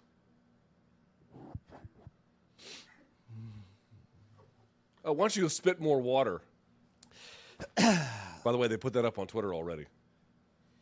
See, they're always just waiting for me to screw up so they can jump on it. You know? And boy, did you ever. All right, we did a big preview on this, so pregame preview. We're going to have another big preview on Friday, so I don't want to belabor the point. However, your co-main event, Paddy Pimblett, by the way, BC, this one did surprise me a little bit. Minus 250 against Jared Gordon's plus 210. Now, before we get into the actual analysis of this, we have another clip of Jared Gordon speaking to our own Shaquille Majori. And I got to say, one of my least favorite points of analysis from really anyone. I'm not calling out Gordon per se. What I'm saying is you hear this a lot, and I just really am not a big fan of it. What, Oliveira's a quitter? I hear that a lot. Yeah. Right, that one. Let's get to that here from Jared Gordon. He makes a lot of mistakes, and he has a lot of holes, and I just have to capitalize on it. But, you know, he's tricky. He definitely, you know, he throws flying stuff, flying knees, flying arm bars. You know, he swings when he goes, he swings in bunches, you know, and with 4-ounce gloves on, anything, you know, one of those could put anyone out. So, but, you know, I know he has some quit in him. You know, he's quitting other fights, and he you can't ever unlearn that. That's just something that he's born with. I've never quit. I never will.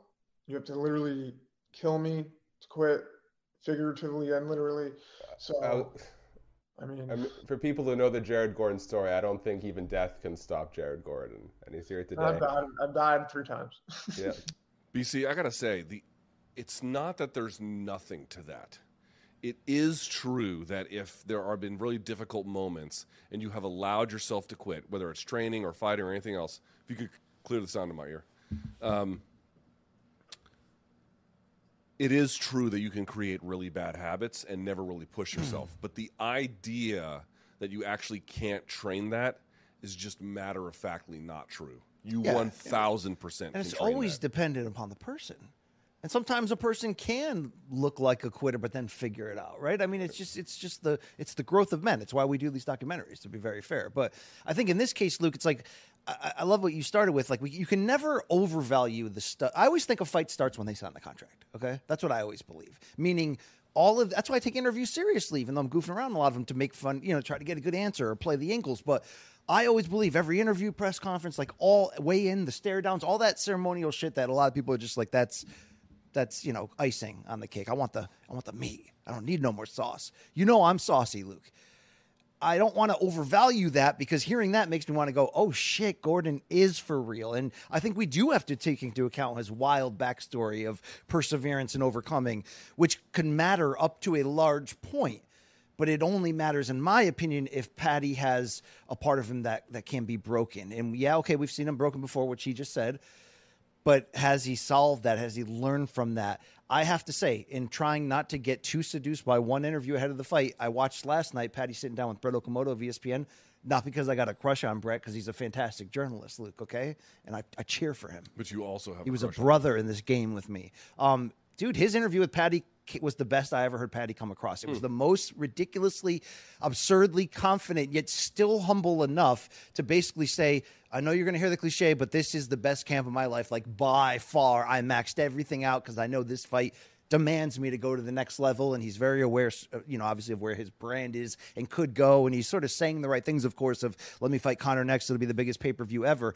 But I did watch that, and I was like, oh, shit. I know, again, it's cliche to say it's the best camp ever, and he even pointed that out. But there was a level of determination to what he was talking about, what he was really fighting for. And it's not the fame and the money. And you know, this could be acting, but still just about winning. And it's about winning to him. And something about that spoke like that might be part of that sort of secret weapon he has inside, the intangibles he has that have gotten to this point, even though some steps along the way were like, oh, that guy not that good. You know, that guy not that good. Watch, you'll see. Well, he's been pretty good. Even if Gordon won't quit, and even if he is as good as he is, who's actually the better fighter if they both show up, Luke? That's the real question in this fight. And I think that's still Paddy, right? This is why I like the escalation for Paddy. This is an appropriate escalation for me. I just get the heebie-jeebies when guys are like, well, I've never quit, and they have. And it's like, Right. Okay, that might be true, but skills win fights. So what happens if you get to a point where you put pressure on him and now he's much better than you thought and he actually doesn't quit and everything you told yourself about who he is no longer holds true? Now where are you? To me, I just really don't like the idea. A, because it's not true that people can't work on their mental toughness. They can. And then secondly, you set yourself up for disaster when, like, hey, I really gave it to this dude and he just is still firing back. What the fuck do I do now? Yeah. On the ground, I mean, here are the losses that Jared Gordon has suffered. Grant Dawson, he got rear naked choked in round 3, but Grant Dawson's a very good grappler, okay, good wrestler as well. Charles Oliveira knocked him out in the round when he was sort of marching into him. And a very early version of him, though. Yeah, that was 2019. Then he had 2 back-to-back losses in 2018 to Diego Ferreira and Joaquim Silva. His wins in the UFC, by contrast, Michel Quinones, Hakron Diaz, Dan Murray, Chris Fishgold, Danny Chavez. This is where it starts getting interesting. Joe Selesky, which was a split, but that's a tough opponent. And then, in his last fight, Leonardo Santos, who was a very good grappler, albeit this fight isn't necessarily the best showcase of it. Still, like, I'm not saying Paddy has done enough to completely convince all of us. No, he hasn't, you know, in terms of the opponents or the performances, but he's getting better each time and growing my confidence. But to be honest, Gordon hasn't, I don't want to say he hasn't beaten anyone, but he hasn't beaten anyone that's going to automatically give me the confidence, even with that great take and even with his background and all that, that he's going to march in there and break Paddy. Fair enough, but Gordon has fought better fighters than Paddy. That's a fact. Oh, yes, he has. Yeah, I guess. Yes, well, I guess on the whole. On the whole, okay. yes. What about the pressure level? Because the one thing that the Brett Okamoto interview with Paddy did talk about at length there, and shout out to Shaq MMA, by the way. Follow. If you want more Shaquille Missouri, check out his Shaq MMA YouTube channel for more interviews. But one thing Paddy did talk about, Luke, is like this stage, like, he doesn't feel pressure. And I know you can say that. Paulie Malignaggi had the greatest quote ever of pressure. I make love to pressure. But Paddy said it in a way that, like, there are those few aliens out there, Luke. You know, Conor McGregor was one of them who was very vision heavy ahead of it, you know, speaking it into existence. Obviously, you've got to have the ability and the luck and the magic to go with that. I don't know if Paddy has all that at the end of the day, but I don't think he's going to break at this level. Is Gordon ready for this level? This is a pay-per-view co-main event. Like, you know, we could talk about that. Maybe it shouldn't be, but at the end of the day, Paddy's probably selling this pay-per-view, right? Also, you know, what's more important to the if you take the average fan, meaning you take, you know, the hardcore fan, the casuals, all that, and you bring them together and average out their fandom, are they here for Paddy or are they here for the light heavyweight championship? Paddy, and not just the British fans, the American fans too. This is the part. It's like, obviously Paddy is going to be very popular at home in the UK. Fair enough. But the reality is American fans have taken to him at this point as well. And, dude, they're going to be booing Gordon. Like, let me, serious question. Do you expect to hear in that fight USA chants? I got to tell you, I really don't. No, this is Vegas, not Florida. Now, right? Granted, I heard USA chants when Trevor Prangley fought Yuki Kondo, even though Trevor Prangley, while a white guy, is from South Africa, and the crowd didn't know that. One of the great moments in MMA fandom that has ever been. So they were just being racist as shit. But in this particular case, not in play because you have 2 white guys. So not really the dominant factor. But nevertheless, I'm just pointing out, like, Paddy Pimblett is like, I'm not going to say he's transcendentally popular. That's a little bit extreme. But his popularity definitely crosses boundaries in terms of geographic. So that's sort of my question regarding Gordon's makeup. Not that, you know, he might not have it. He's overcome so much in life. But there are levels to this. And Paddy does seem very comfortable when propped up in those 2 London cards, which weren't pay-per-views but had quasi-pay-per-view feel to it. And he was up in very important fights, you know, the third up from the top. But it was clear he was the featured fighter. What does that do to Gordon, Luke? Because you can talk yourself into, I'm the spoiler, I'm the villain, I'm coming in here to take what's mine. And then you get out there, dude, and Las Vegas is going to feel like the brightest, biggest stage possible because, Luke, it is. Dude, this is the big leagues of MMA. It is the big leagues. It'll be interesting to see. I don't really know the full answer yet. Again, we're going to do it X's and O's on Friday, but it is for sure in that sense, in that the very way you're describing it, Paddy will have hometown advantage, so to speak. Yeah. Right? Big lights, big crowd, big stage, all eyes are on you.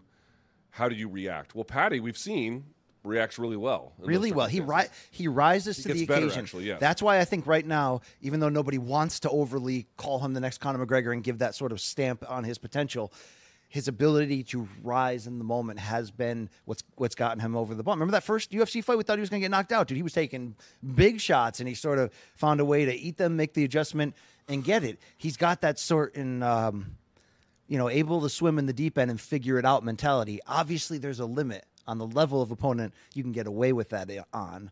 But watching Conor, for example, which is why this comparison makes sense, try to continually dare to extend that limit to one punch on Aldo, who would have thought, right? That was fun to see him get there. Yes, this is the right escalation, but no, Luke, I do not believe this is the trap. This is not the trap. Luke, this ain't the trap. All right, BC, in the interest of time, let's move along here. This is a big change. So initially, Santiago Ponzinibbio was set to face Robbie Lawler. Lawler is out.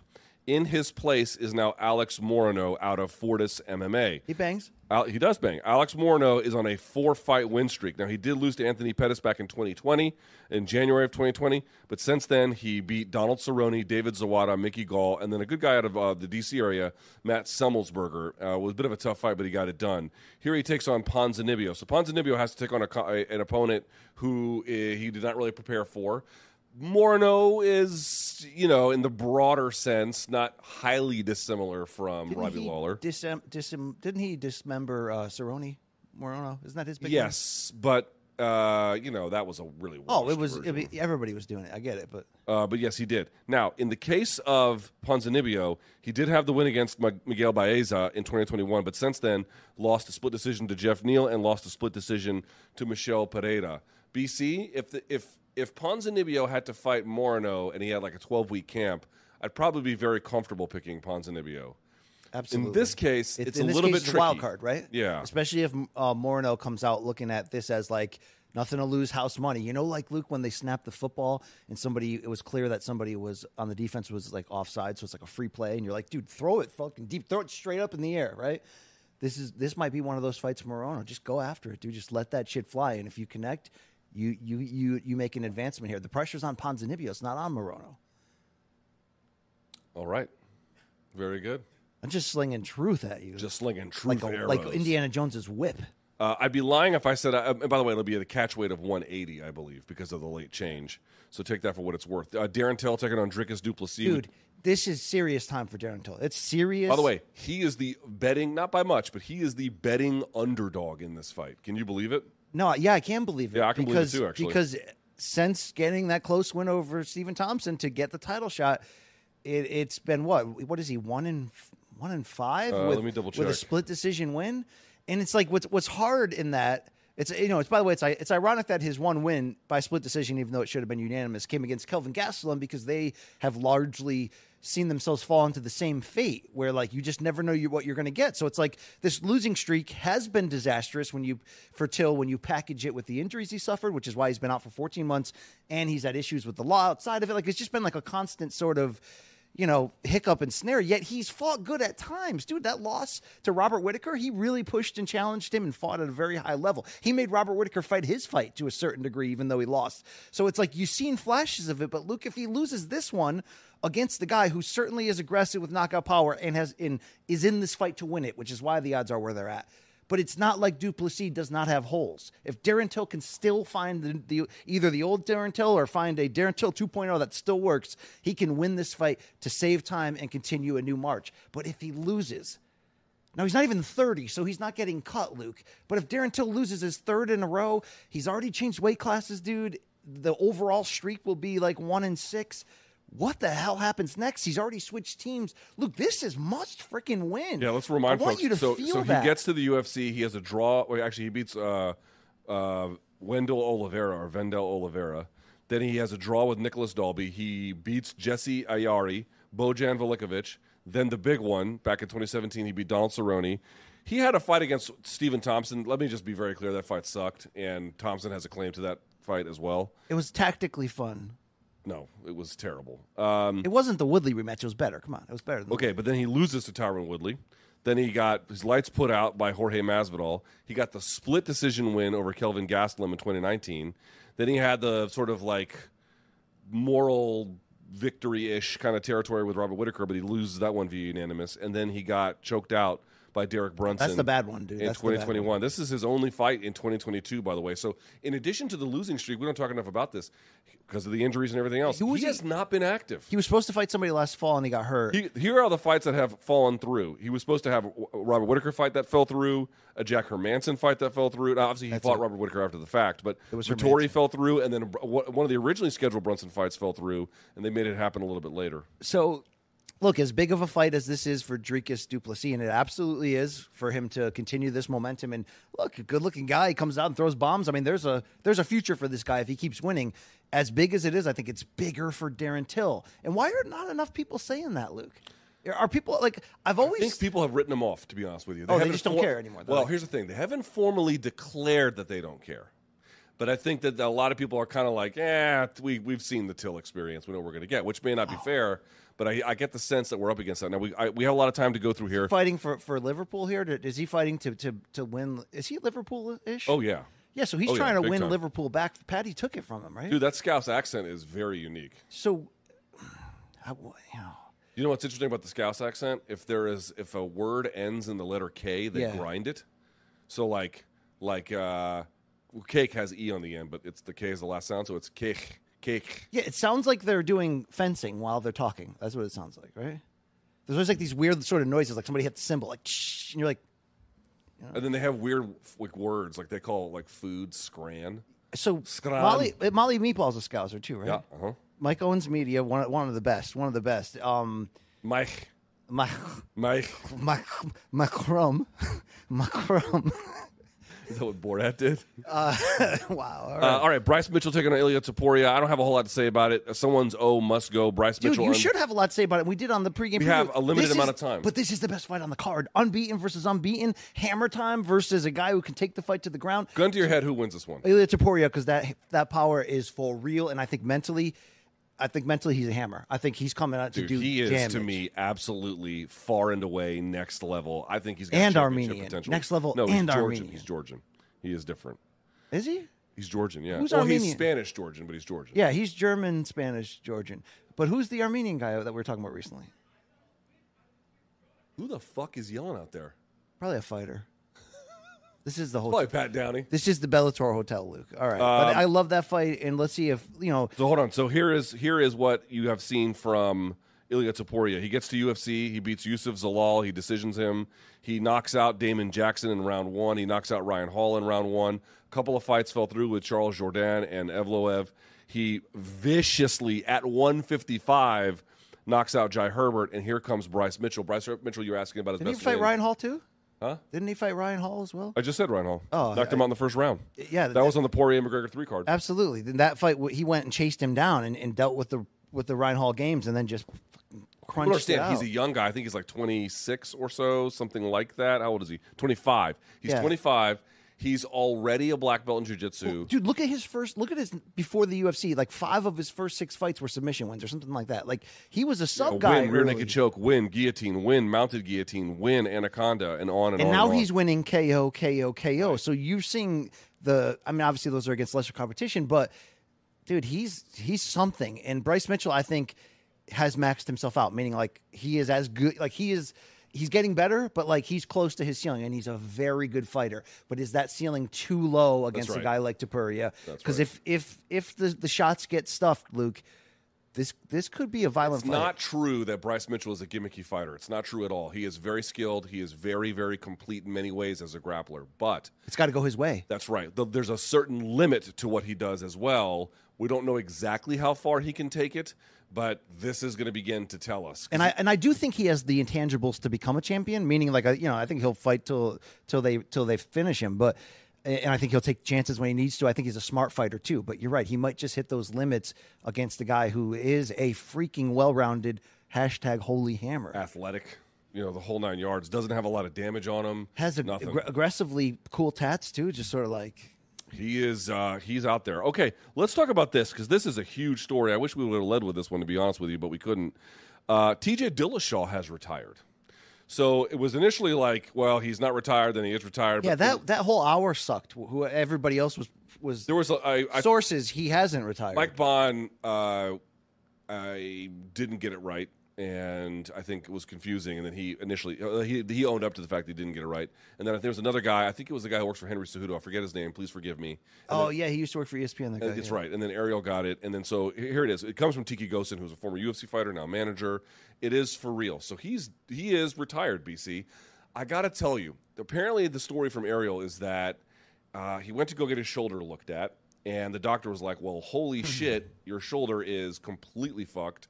One of the worst we've ever seen. Oh, it only came out 20 times in a 5-month camp. I want to go back to the decision-making about taking that fight at UFC 280. And I understand the arguments if you're making a list of pros and you're making a list of cons. But in retrospect, that was not great decision-making, right? And I criticized it for a number of different levels. Yes. BC, let's rewind here.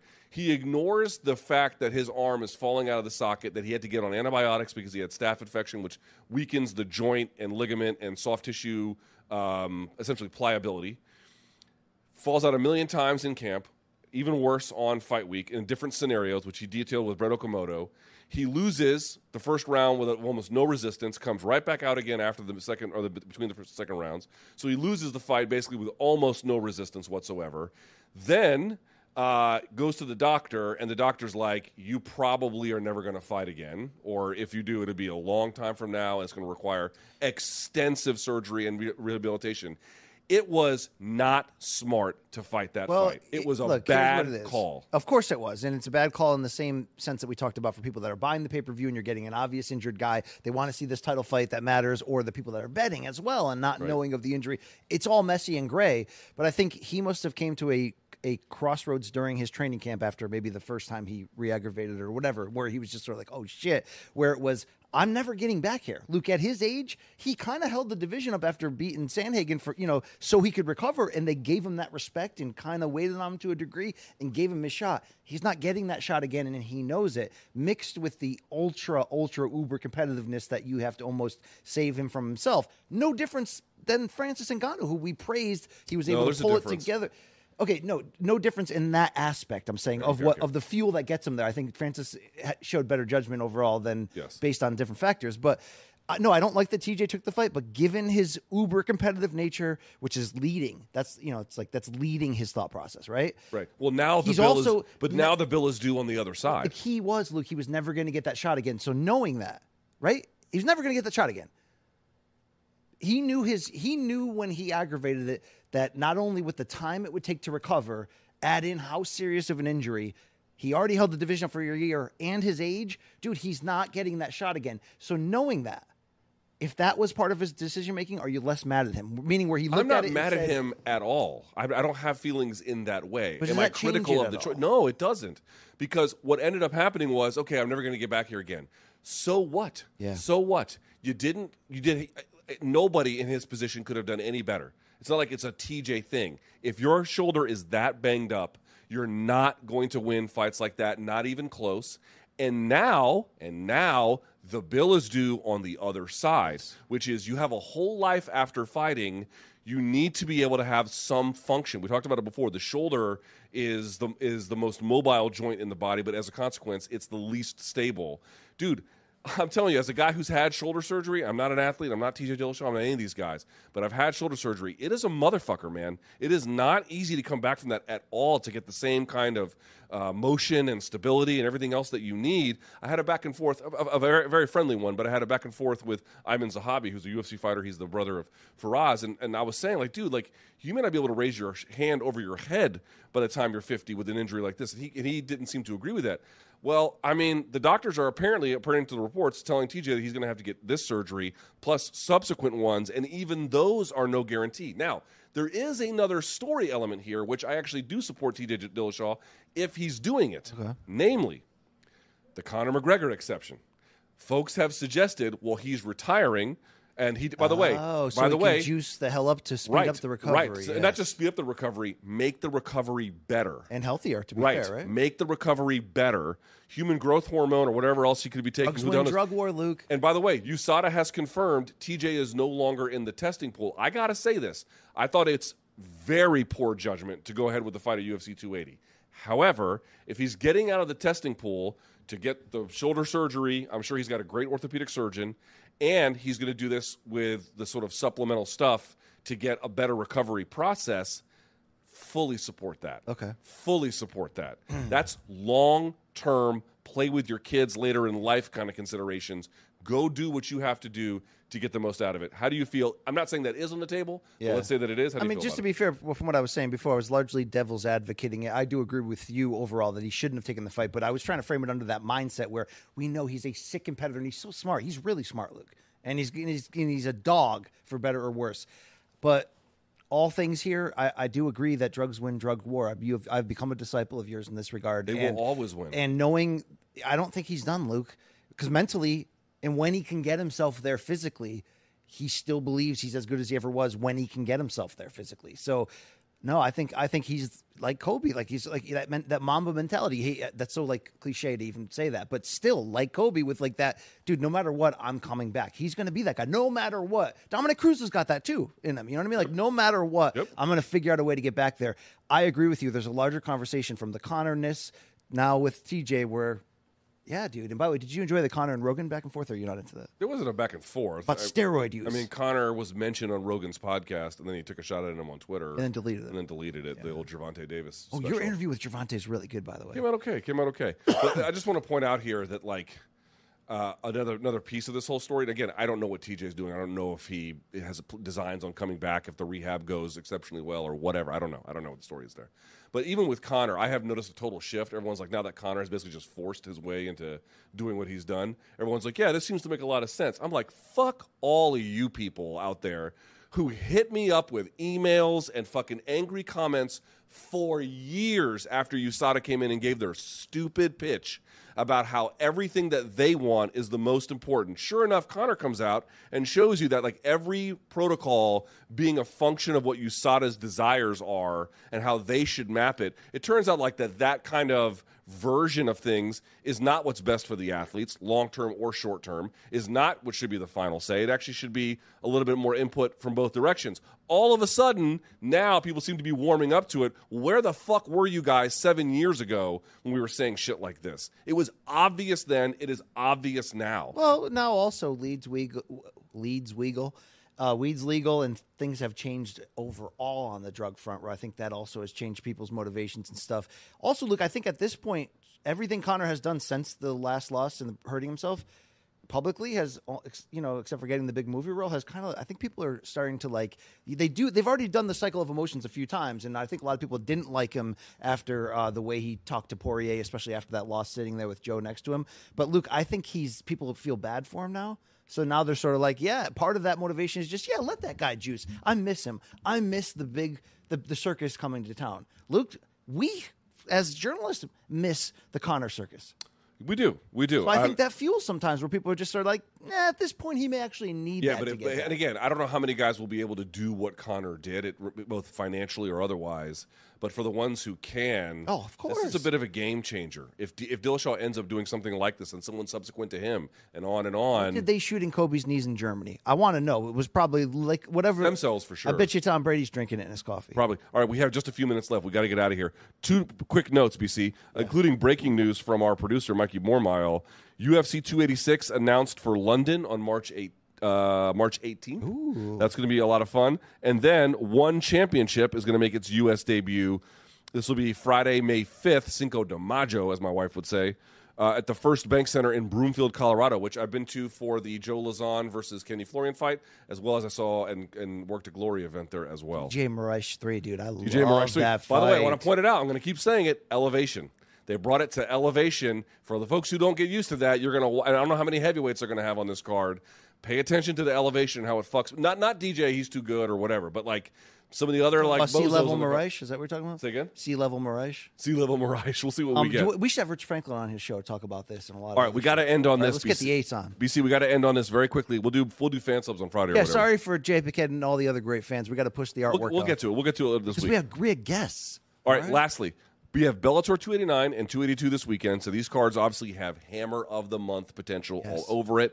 BC, This is where you come in and you read the next part. Oh, sorry, Luke. I wasn't prepared for that. Anyway, Can you hashtag vamp a Holy little? Hammer Aaron Blanchfield, who was last month's winner for Hammer of the Month, will have some competition. So for those of you who have been living under a rock the past few episodes, our favorite show sponsor, Money Lion, the only money app you'll ever need, has a brand new segment. We're collaborating, creating a new segment called the Money Lion Hammer of the Month. So, look, you watching a fight, boxing, MMA, bare knuckle, whatever you got here, except for the Dana White slapdick league. We don't accept that under this jurisdiction. But Moneyline wants you to, you see somebody on the rise, somebody on the undercards or early on the main card, get a big knockout, get a big performance, have their moment where you're like, that person deserves more recognition. Hashtag Holy Hammer, hashtag Hammer of the Month, at Moneylion on Twitter, at Moneylion Inc. on Instagram. Let your voice be heard. We're going to take these suggestions in. We're all going to vote on it. Aaron Blanchfield is the inaugural, and we want her to accept it in our New Jersey studio. We certainly do. Hopefully we'll make that happen. And again, as you indicated, you can go to at Moneylion on Twitter, use the hashtag Hammer of the Month, or at Moneylion Inc. on Instagram. Same thing, hashtag Hammer of the Month. For more information, you can go to moneylion.com/Morning Combat. Yeah, they find out how to money from people that money a lot. Money's a verb now. Yeah, it is. All right, we're going to skip those fan subs, but just to close, we're here in Connecticut, Luke. Bellator 289, which goes down Friday night, 9 p.m. Eastern main card start on Showtime from the Mohegan Sun. We're going to have some big name fighters coming in here for some bonus interviews. People should be on the lookout for them soon. That's right. We're going to be spending the next few hours talking to them, so we're going to have a lot of content coming your way. Thank you to Josh Thompson. I saw the Josh Thompson thing was great, actually. It was civil. Dude, he came right in and was just like, "What's up, dude? How you been?" And it was like, "Okay, we're playing this game," and I loved it. Listen, he's amenable to constructive criticism, I think. Yeah. Right? I enjoyed his company. And then you water jizzed with your mouth, and it was There's great. some weird things happen on today's show, but the Weighing In podcast guys, the Bellator broadcasters, I got love for them, okay? So you can follow us there, as you see, on social. You can go to Showtime.com if you don't have it already. Showtime.com, 30-day free trial. If you like it, you can keep it. If not, you can bounce. For these sweet jackets. Yeah, do I look like fat like Homer Simpson, or am I looking good? No, right you're now? looking like Mr. Plow for sure. Yeah, definitely got those you vibes. Can go to yeah. get the bomber jacket, morningcombat.store. By the way, you don't believe me, you don't believe BC, ask Ralphie Stotts. Every interview, he's wearing one of these fucking I brought a things. hat for him.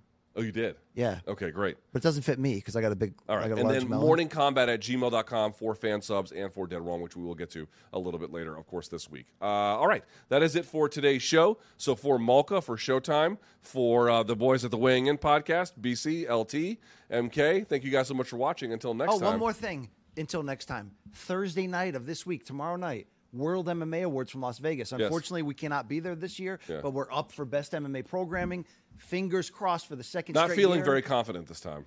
I Of course, in don't know fairness, what I to wasn't feeling feel. confident last time I either. know. I don't know what to feel this time. I'm excited, though. And Aaron Bronstedter's up for MMA Journalist of the Year. So Yeah, thank let's you hope for he all wins. people who voted. We wish him well. Thank you, fans. So There it is. All right, until next time, may all of your gains be loyal.